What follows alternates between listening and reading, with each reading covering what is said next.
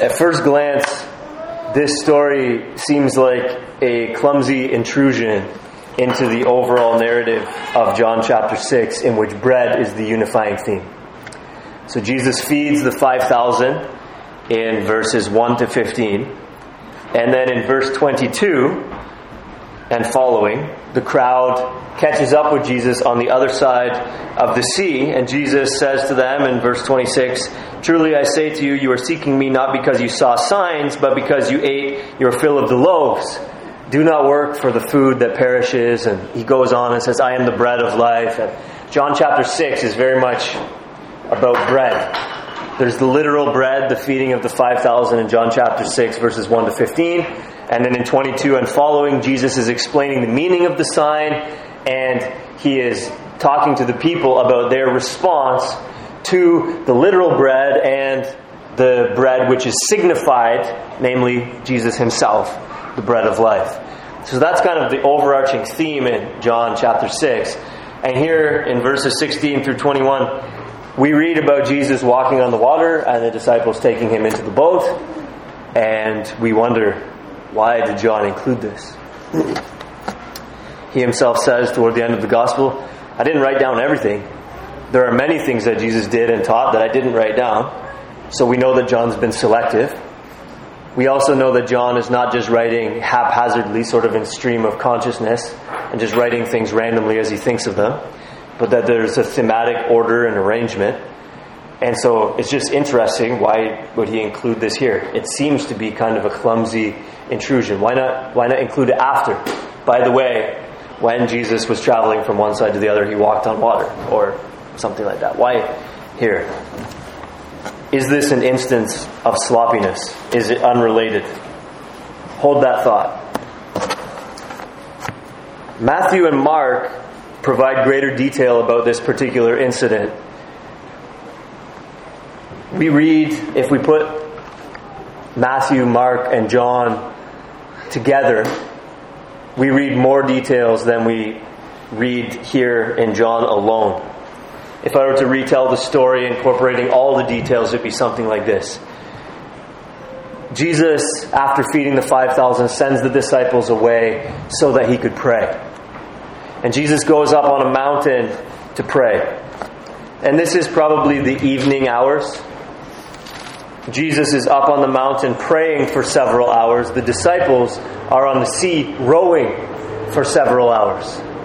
It's become dark. The water has become choppy. The disciples are out there in the midst of a storm. And if you have ever paddled a canoe or paddled any other kind of boat for even 15 minutes, you know that it can be tiring, especially if you're not accustomed to that sort of thing. Even for these men who are accustomed to being on the water and rowing, it's still a vigorous activity. And so around what commentators say would be 3 or 4 in the morning, Jesus, it says in Mark, I believe, sees them rowing. Whether this is that he perceives them, he knows what is in the heart of man, and he's using his supernatural ability to see them, as it were, in a figurative way, or whether he's just literally up on the mountain and looks down and sees them, which is not a geographic impossibility. Around 3, 4 in the morning, Jesus comes to know that the disciples are struggling out there on the water. Jesus comes down and walks to them on the water. When Jesus came close, they were frightened, understandably. Seeing a person is not scary in and of itself, but seeing a person in the wrong place at the wrong time can be terrifying. If you think that you're home alone and you're standing at the stove cooking something, and you turn around and you see a person, you'll be scared. Because you think you're home alone and it's the wrong place and the wrong time to see a person. Likewise, if you're rowing a boat at 3 or 4 in the morning and you see someone standing out on the water, that's terrifying. Because it's the wrong place and the wrong time to see a person. The other accounts tell us that they think they see a ghost. This is probably them putting 2 and 2 together. This can't be a normal, fleshly person, or he would be sinking. So this must be some kind of spirit or apparition. We also read that in the other accounts that this is where Peter said, "Lord, if it's you, command me to come to you on the water. It's the same incident. And then in the other accounts, we read that when Jesus and Peter got back in the boat, the wind ceased. Not all of those details are included here. Again, we have to recognize that John omits certain things for certain reasons. Doubtless, all of these things are significant details which would be profitable to study in their own right, but none are included in John, so we'll pass them over and narrow our focus to what John includes. However, we will pull one phrase into our sermon this morning, taken from the Gospel of Mark, found in Mark 6:51 and 52. Mark tells us that the response of the disciples to this incident is that, and I quote, "They were utterly astounded, for they did not understand about the loaves." They were utterly astounded, for they did not understand about the loaves. And I pulled that phrase in merely to show us that this story is connected to the overall narrative about bread in John chapter 6. It's not an accident that John places this walking of water incident here in the middle of the bread narrative. The disciples were utterly astounded. Why? Why were they utterly astounded? Because they did not understand about the loaves. In other words, what should the disciples have understood about the loaves that would have kept them from being utterly astounded? First, and at a very basic level, the feeding of the 5,000 ought to make us supernaturalists.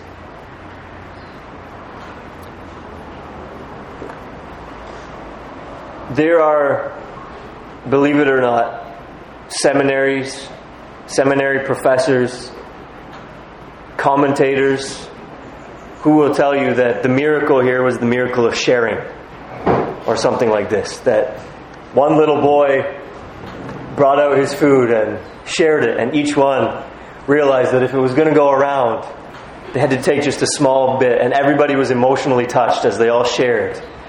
Well, that falls apart on the face of it because they gathered up 12 basketfuls left over. So obviously that didn't happen. Others will tell you that the miracle was to be explained in merely natural terms, not supernatural terms. That everybody was so hungry, but they were just enamored and just enraptured in what Jesus was saying that they had forgotten even to eat. And then when the boy pulled out his lunch, just how it is when you're hungry and you see food or you think about food, then you're like, oh wait, we're hungry. And so they also pulled out their lunches and began to eat. And when everybody ate, there was 12 it's crazy, I know. Why not just if you're a seminary professor that taught that, why just not just go find a new profession? Why even claim to be a Christian? Why even bother to study the Bible? Why even bother to teach it? If that's the way that you think, and that's the level of respect that you have for the Bible, why not just go find a new job? Why not just drop the Bible, drop Christianity, drop seminary altogether? But nevertheless, there is such a thing as those who adopt basically a naturalistic view of this world. And it's not just the professed atheists who do that. Sometimes it's professing Christians who do that. But we need to be wary and careful lest we adopt a subtler but no less naturalistic perspective on the world. Would the story of a miraculous incident immediately elicit a cynical response from you? Or a skeptical response from you? That betrays something of a naturalistic worldview. Obviously, people can report the truth or they can report falsehood with respect to a supposed miracle that happened, of course. So just because we're not to be gullible on the other end of the spectrum.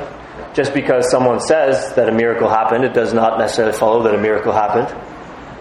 But just because someone said that a miracle happened, it does not automatically follow that a miracle did not happen. If your immediate response is, well, that could never happen, what's the difference? Really, you have a naturalistic worldview. But the Bible is chock full of supernatural events, including the feeding of the 5,000. God repeatedly shows us in the pages of Scripture that He is not bound by principles which are higher than Himself. It's not as if God operates within what we might call the laws of nature, the way that we are forced to do. God transcends those things, and He is free at His will to violate those things whenever He pleases. At a very basic level, the feeding of the 5,000 ought to have made the disciples supernaturalists, as it ought to make us supernaturalists. So at a very basic level, we could just say, well, the disciples wouldn't have been utterly astounded if they were supernaturalists.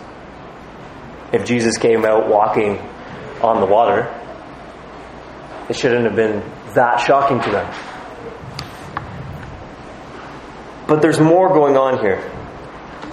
In John's Gospel, chapter 6 is set against the backdrop of the Passover.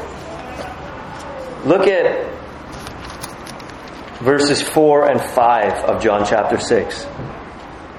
Now the Passover, the feast of the Jews, was at hand. Lifting up his eyes then... That's interesting, isn't it? Did you catch that? The Passover was at hand. Lifting up his eyes then, and seeing that a large crowd was coming to him. Then basically means therefore. The Passover was at hand. Therefore, Jesus, lifting up his eyes and seeing the crowds coming. You understand that it was in part because the Passover was at hand that Jesus gave these people miraculous bread. That's very interesting. And you could miss that if you're reading quickly through this section of Scripture. But it's not just that. Later on in the passage, there is a very clear Exodus motif picked up, resumed. Look at verse 30. They said to Jesus, "What sign do you do that we may see and believe you? What work do you perform? Our fathers ate the manna in the wilderness. As it is written, He gave them bread from heaven to eat." Jesus then said to them, "Truly, truly, I say to you, it was not Moses who gave you the bread from heaven," etc., etc. Right now, we're not exegeting those couple verses, but simply to show that at the beginning, Jesus does something because the Passover was at hand, and then later, again, that same motif is picked up as we're talking about the Exodus and manna and Moses and the wilderness. And so bread is a major theme, but so is the Exodus. After all, the Passover, the first Passover, was a meal instituted by God on the night when the Israelites were rescued from slavery in Egypt. Remember, they slaughtered the lamb and they applied the blood of the lamb to the doorposts of the house, and they sat down and they ate bread. And they ate unleavened bread, signifying that they didn't even have time to let it rise because they had to get out of there in a hurry. God was now executing their salvation, accomplishing their salvation. And so they had to eat unleavened bread with their cloaks tucked in and their shoes on their feet, because now is the time of salvation. That was the first Passover. And then the Passover was called in later years the Feast of Unleavened Bread. The first Passover was when they were brought out of slavery in Egypt, and each year they commemorated that event by what is called in Exodus 12:17 the Feast of Unleavened Bread. And so you see, bread is very much connected to the Passover. And Jesus gives them bread since the Passover is at hand.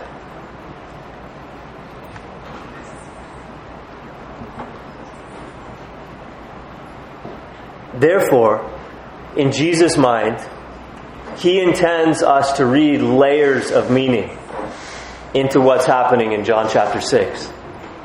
On a basic level, as we talked about last week, without even discussing the Passover, at a basic level, Jesus is the bread which gives life. You don't need to understand anything about the Passover, the Feast of Unleavened Bread. You don't need to understand anything about that to understand that without bread, you're going to die. With bread, you can live. Jesus is the bread that you need to live. Without Jesus, you don't have bread and you die. That's basically what we looked at last week. But Jesus wants us to understand the events of John chapter 6 at a deeper level also. It's not either or, but it's both and. There's a basic meaning, but Jesus wants us to understand layers of meaning in the events of John chapter 6. And so, seeing that the Passover was at hand, He lifted up His eyes then, in view of that, therefore, and gave them bread. Signifying, as the bread signified, now is the time of your redemption. Now you're no longer going to be slaves. Now you're going to be set free. Now is the Exodus. Get your shoes on, tuck your cloak into your belt, and eat this bread. It's time to go. Not only is Jesus the bread of life, but Jesus is here in feeding the 5,000 in John chapter 6, giving them a Passover meal. So what is, in view of that, the significance of Jesus walking on water and this narrative being introduced right after this? What was the attitude of the people prior to the parting of the Red Sea? We read it earlier in the service. Exodus chapter 14, verses 10 to 12. Remember, Pharaoh came out after the people and they were trapped between Pharaoh's army and the Red Sea. When Pharaoh drew near, the people of Israel lifted up their eyes, and behold, the Egyptians were marching out after them, and they feared greatly. And the people of Israel cried out to the Lord. They said to Moses, "Is it because there are no graves in Egypt that you have taken us away to die in the wilderness? What have you done in bringing us out of Egypt? Is not this what we said to you in Egypt? Leave us alone that we may serve the Egyptians. For it would have been better for us to serve the Egyptians than to die in the wilderness." What was the attitude of the people prior to the parting of the Red Sea? They did not have confidence in God. They didn't have confidence in God. In spite of the fact that God had done all kinds of miracles, supernatural things, they didn't have confidence in God. And in spite of the fact that God had given them a Passover meal and led them out and effected so great a deliverance as to get them to the shores of the Red Sea, they did not have confidence in God.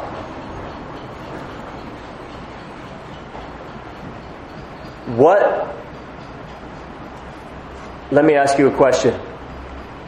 What was the attitude of the disciples after the feeding of the 5,000 before Jesus walking on the water? It's not in the text, so we got to make some inferences, some critical thinking. Let me ask another question, which is a bit of a clue. What does being astounded after the fact look like before the fact? Not having confidence. Right? The only reason you'd be astounded is if you didn't have confidence in the first place. The only reason you'd be shocked afterward is if you didn't think it could happen beforehand. The response of the disciples to Jesus walking on water in John chapter 6 shows a certain lack of confidence in God. Their view of God was too small. Their view of God was too limited. It was too weak. On the one hand, as I said earlier, they were not supernaturalists, at least the way that they should have been by now. And so on that level, they were surprised. But on another level, they didn't yet understand. Jesus is God's messenger here to set us free from slavery, to lead us on an exodus. We just ate a Passover meal. If they were having those kinds of thoughts of God, they wouldn't have been so utterly astounded when Jesus came walking to them on the water. They, like the people who just came out of Egypt, had a lack of confidence in God. It seems that what we have here in this passage is a greater sign and then a lesser sign. Just like we could say that the cumulative effect of getting the Israelites out of Egypt in the first place should have given them confidence that He could get them through the Red Sea. So, Jesus' feeding of the 5,000 should have given the disciples confidence that Jesus could walk on water, should He choose. What should have happened is that there should have been a reasoning process in the disciples' heart, as there should have been a reasoning process in the hearts of the Israelites who came out of Egypt. If God can do that, He can do anything. If God can do what He's already done, He can do anything. And if that had been their attitude, the fear wouldn't have been there in the first place, and the astoundedness wouldn't have been there after the fact. If God can do that, He can do anything. And this is the takeaway for us from this section. If Jesus is the bread of life, who has come to give us Himself that we might have life, to sustain our bodies and our souls into eternity, that we might live with Him in a resurrected state after this kernel of wheat, as 1 Corinthians 15 calls it, goes down into the ground and then is raised imperishable. If Jesus is the one who can give us life, which is what the bread signifies, if Jesus is the one who is giving us a Passover meal, as it were, leading us on an exodus out of slavery, well, then He can do anything. That's the greatest. Anything lesser then should not surprise us. We shouldn't be shocked if something else, smaller, so to speak, happens. I mean, in one sense, a miracle is a miracle. But after God becomes flesh and walks among us and dies and on the third day rises and ascends into heaven and pours out His Holy Spirit, should anything really surprise us? If God can do that, He can do anything. That's what it would mean, as Mark says, to understand about the loaves and so not be utterly astounded. Let me remind you of Mark 6, 51 and 52. They were utterly astounded, for they did not understand about the loaves. The implication is, had they understood about the loaves, they wouldn't have been astounded. If we got the full significance of what Jesus did when He fed the 5,000, that He is our life, He is the bread that gives life, and He is serving up these people a Passover meal, saying, get your shoes on your feet, tuck your cloak in, it's time to go. Your salvation is here. If they understood that, then when Jesus came to them walking on the water, it would have been like, oh, hi Jesus. They would have been happy, no doubt. They would have been joyful, no doubt. It would have been thrilling, no doubt. It doesn't mean that it would have been just passé or insignificant or inconsequential to them. But they wouldn't have had that feeling of surprise. Like, oh, really? He can even walk on water too? If they understood the significance of what had happened, they wouldn't have been so utterly astounded. The takeaway for us is that we should not be utterly astounded by any good thing that God does. We should likewise reason from the greater to the lesser. If God has done that, He can also do this. If the meaning of the sign is that Jesus gives life, and that Jesus is the new Moses, so to speak, the mediator sent to rescue us from slavery and to lead us out, we shouldn't be surprised at anything else that He does. John doesn't focus on the disciples' lack of confidence, nor does he focus on our own. But it is indubitable that he intends this story to further strengthen our confidence in God. The takeaway that John wants us to have here is, look, after Jesus does all of this, then look, He even comes to the disciples walking on the water. The other Gospels indict the disciples for their lack of confidence. That's how they use this story. John doesn't use this story that way, but John uses this story more positively to inspire the kind of confidence we should have. We should have confidence in Jesus as the one who gives us life, who leads us on an exodus, and who can come to us and meet us, even in seemingly impossible ways. We should not be astounded by anything God does. I want to tell you two situations, I guess. One is a situation and one's an event. Two little sports analogies.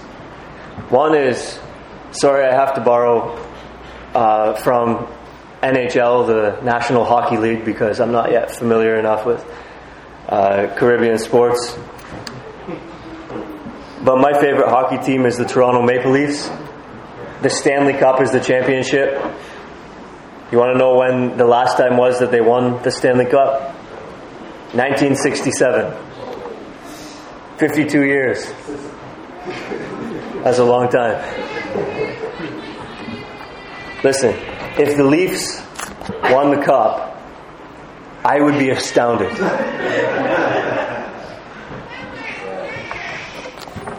Every year, Leafs fans are hopeful. Some years they go further than others, but they always seem to fail. One year, I should have looked up the details this week to refresh my memory so I could tell the story better. But I think it was about 5 years ago. They were playing a best of 7 series, so you got to win 4 games to win the series. And they were up in the series 3-0. And they were up in the 4th game. I think the score was 4-1. If my memory serves me correctly, with like 8 minutes to go in the 4th game. And so, you would think they were 8 minutes away from winning the best of 7 series. And the other team scored, and the other team scored, and then the other team, what you can do is you can pull your goalie and put out an extra skater, like an extra attacker. So they did that, and then they tied the game up, and then they went to overtime, and the other team won. So now the series was at 3-1. And you still think, well, they're going to surely win one of the last 3 games. But they didn't. If the Leafs win the Cup, at any point in my lifetime, I will be astounded. Alright? Because I don't have confidence. Right? Okay, but listen, here's the other one. There was a bout in the UFC, mixed martial arts, combat sports, and the bout was scheduled to be between Conor McGregor, who was at that time the best in the world, no one could touch him, and another opponent, his name slips my mind again, I probably should have looked it up to tell the story better, but his opponent was like the number 1 ranked contender. And then with, I think it was a week to go, the contender was injured and had to pull out of the fight.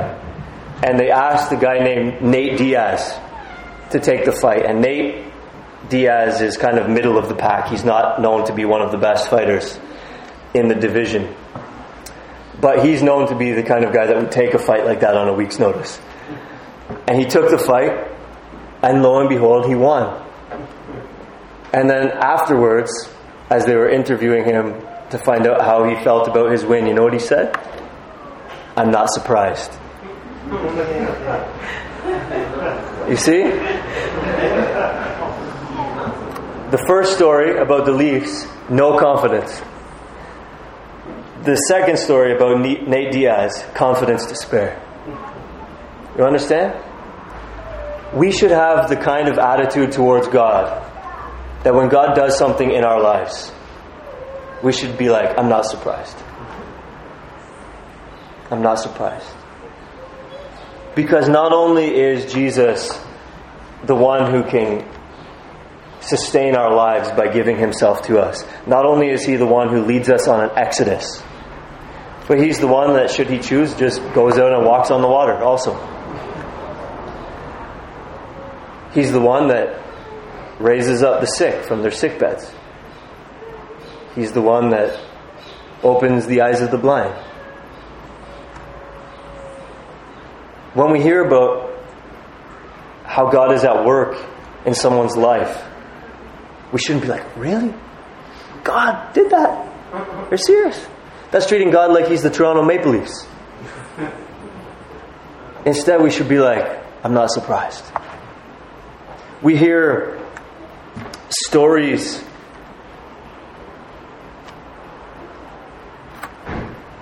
of how God has miraculously worked in this way or in that way, wherever, here, other places in the world. And frankly, sometimes we're just too cynical.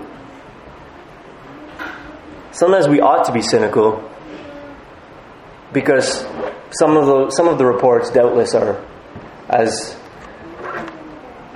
a certain someone would say, fake news. Sometimes we ought to be cynical. Let me pick on Bill Johnson again from Bethel Church in Redding, California again. I was picking on him a couple weeks ago. Let's just go ahead and do it again. I was watching a thing where he was talking about how they were worshiping and what he called the glory cloud came into their midst. Now, when I read about the glory cloud in, I believe, 2 Kings, the priests couldn't even enter the temple to do their work. But Bill Johnson said, look, I'm going to show you footage. So I said, oh, this ought to be good.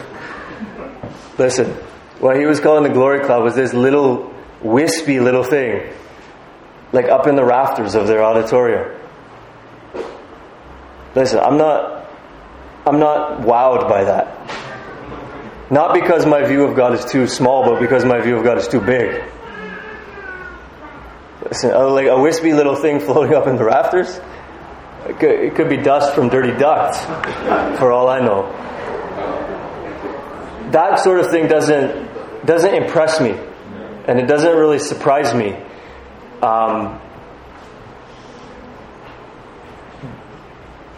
But I'm not surprised either when I hear somebody who was lame was made well somewhere, someplace. I don't necessarily believe it a priori, because, as I say, some reports can be fake news. We ought not to be gullible people. Stories circulate on Facebook all the time. right? About this or that or the other thing. Whether it's religious, whether it's non-religious. People share memes. People share news stories all the time that have no basis in fact. So if I hear about how a leper in India was healed on like some Facebook post, and it's like and type amen if you want a similar miracle in your life. Nah, never mind that. But it wouldn't surprise me if somewhere at some point someone was.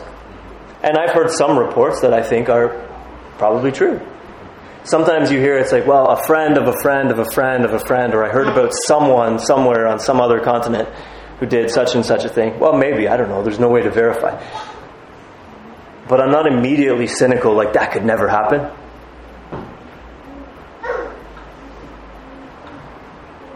I'm like, well, even if it did happen, I'm not surprised. Because Jesus is the one who gives us life. Jesus is the one who leads us on an exodus. Even a cursory reading of the Gospels should make us supernaturalists. So if I hear about something like that, investigate it, or to some extent I'm like,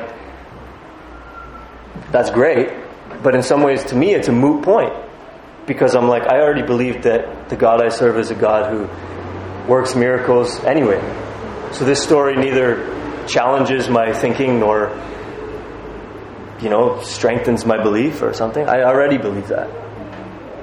So it's like, I'm not surprised when I hear about how God is sustaining the faith of someone going through a hard time, a difficult time, and really meeting them in a felt way, and that they're walking really closely with the Lord and having sweet spiritual times of fellowship in the Word of God and in prayer. I'm not like, really?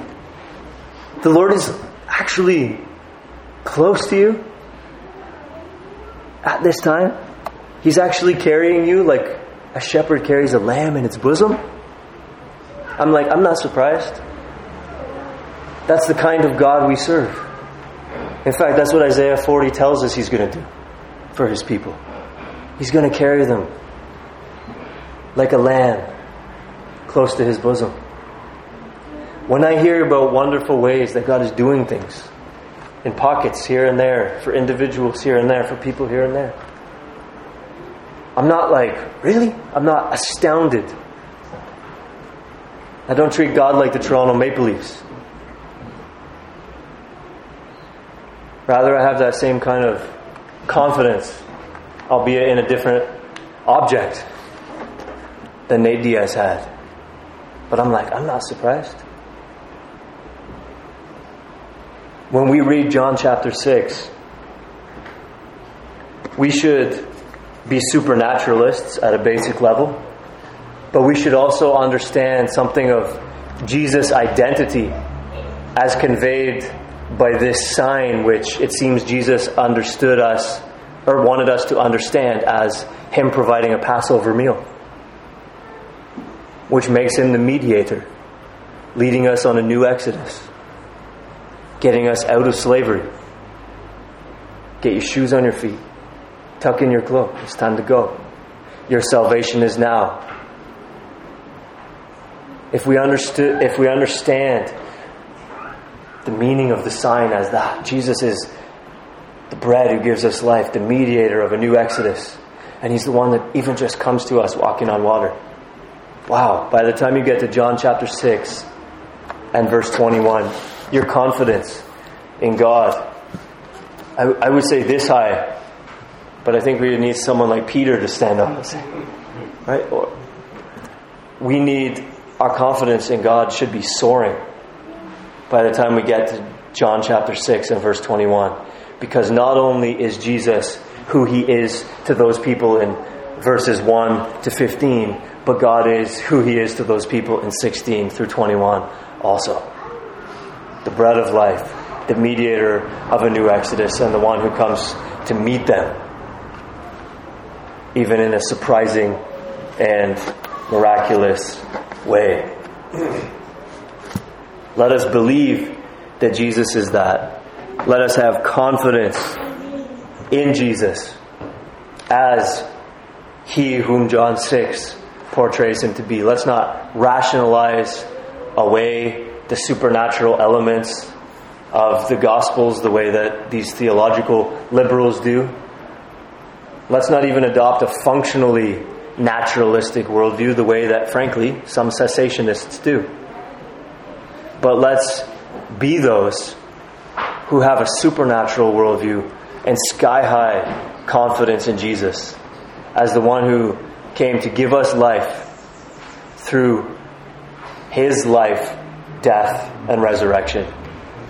By the same, to lead us on a new exodus, that we might no longer be slaves to sin and under the curse, but that we might be those who are led out of slavery by Him, even across the water, and eventually into a promised land, to live with Him in the new heavens and the new earth in which righteousness dwells. Let's have confidence, sky-high confidence in the Jesus that John chapter 6 portrays for us.